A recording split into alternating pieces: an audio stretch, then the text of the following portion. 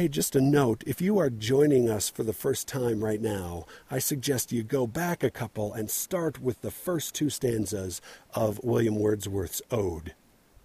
Hello, this is Jeff Windsor, and this is Lucky Words, a podcast where we talk about culture, art, and a good deal of poetry, ideally all while we're outdoors doing something cool.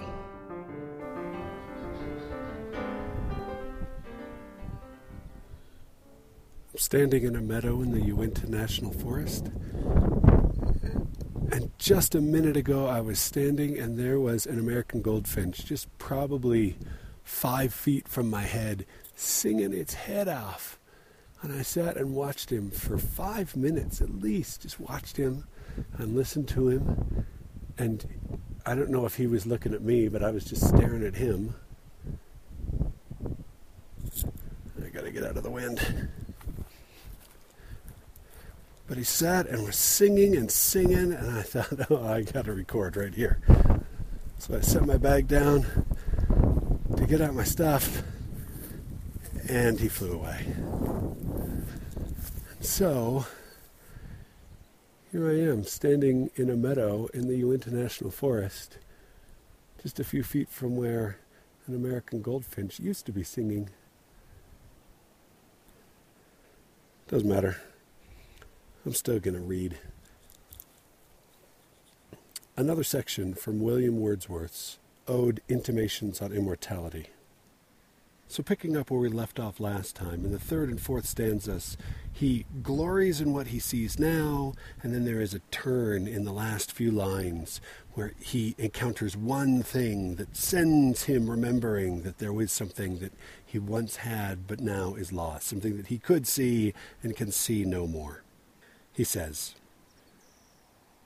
"But there's a tree, of many one, a single field which I have looked upon, both of them speak of something that is gone. The pansy at my feet doth the same tale repeat."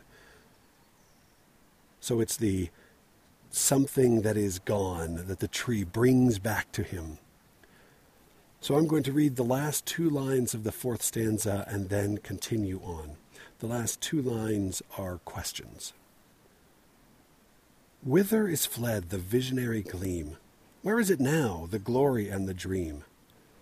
Our birth is but a sleep and a forgetting. The soul that rises with us, our life's star, hath had elsewhere its setting and cometh from afar, not in entire forgetfulness and not in utter nakedness, but trailing clouds of glory do we come from God, who is our home. Heaven lies about us in our infancy. Shades of the prison house begin to close upon the growing boy. But he beholds the light, and whence it flows, he sees it in its joy. The youth who daily farther from the east must travel still is nature's priest, and by the vision splendid is on his way attended. At length the man perceives it die away, and fade into the light of common day. Earth fills her lap with pleasures of her own, yearning she hath in her own natural kind.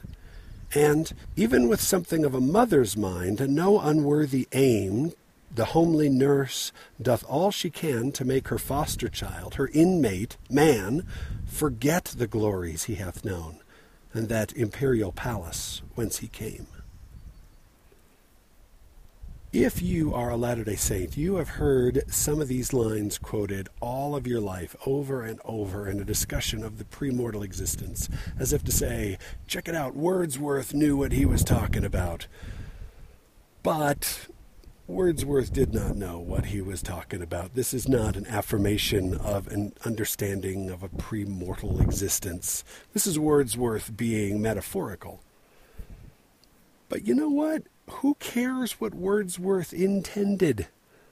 Wordsworth is dead, and what he intended is completely immaterial. We get to decide what the poem means, not Wordsworth. A poet's intentions are to us as immaterial as something entirely immaterial. I don't know.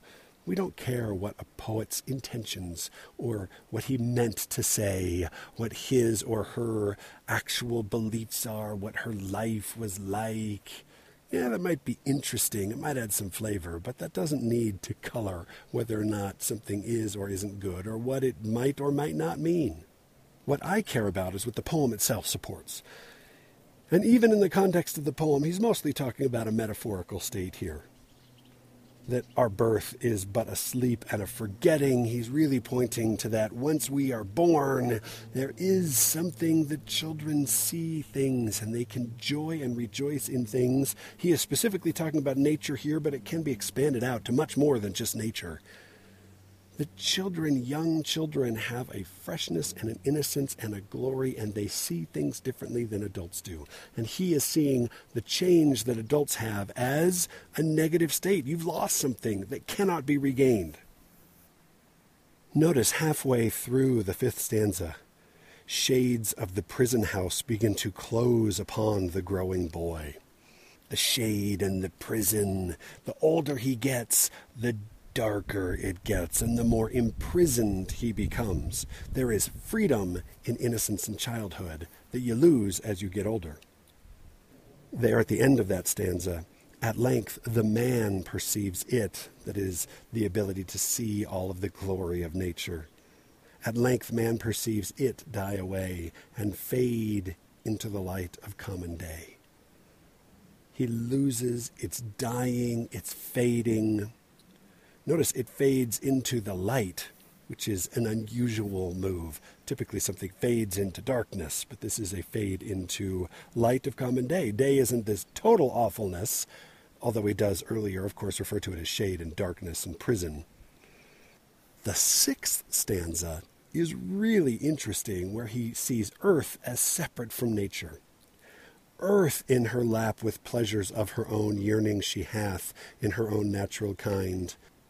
The pleasures of earth, what we might think of as being society or the world or civilization or responsibility, he says, doth all she can to make her foster child her inmate, again a recollection of the prison imagery in the previous stanza, doth all she can to make her foster child her inmate man forget the glories he hath known and that imperial palace whence he came. Earth tries to make man forget his glory that he can see when he is born. So there is a transition happening in these 2 stanzas. We are born in glory with perfect vision to be able to see in perfection the reality of the wonderfulness around us. And as we age, our vision dims. We lose the ability to see that. It contracts. We get imprisoned in what the earth, what the world, what others have for us. We will see that continue in the stanza that follows. But for right now, we're going to wrap it up, and I'm going to reread for you the last couple of lines of the 4th stanza, and then the 5th and 6th stanzas of Wordsworth's Ode. But there is a tree of many one, a single field which I have looked upon. Both of them speak of something that is gone. The pansy at my feet doth the same tale repeat. Whither is fled the visionary gleam? Where is it now, the glory and the dream? Our birth is but a sleep and a forgetting. Our soul that rises with us, our life star, hath had elsewhere its setting and cometh from afar. Not in entire forgetfulness, and not in utter nakedness, but trailing clouds of glory do we come from God who is our home. Heaven lies about us in our infancy. Shades of the prison house begin to close upon the growing boy. But he beholds the light, and whence it flows, he sees it in his joy. The youth, who daily farther from the east must travel, still is nature's priest, and by the vision splendid is on his way attended. At length the man perceives it die away, and fade into the light of common day. Earth fills her lap with pleasures of her own, yearnings she hath with her own natural kind. And even with something of a mother's mind, and no unworthy aim, the homely nurse doth all she can to make her foster child, her inmate, man, forget the glories he hath known, and that imperial palace whence he came.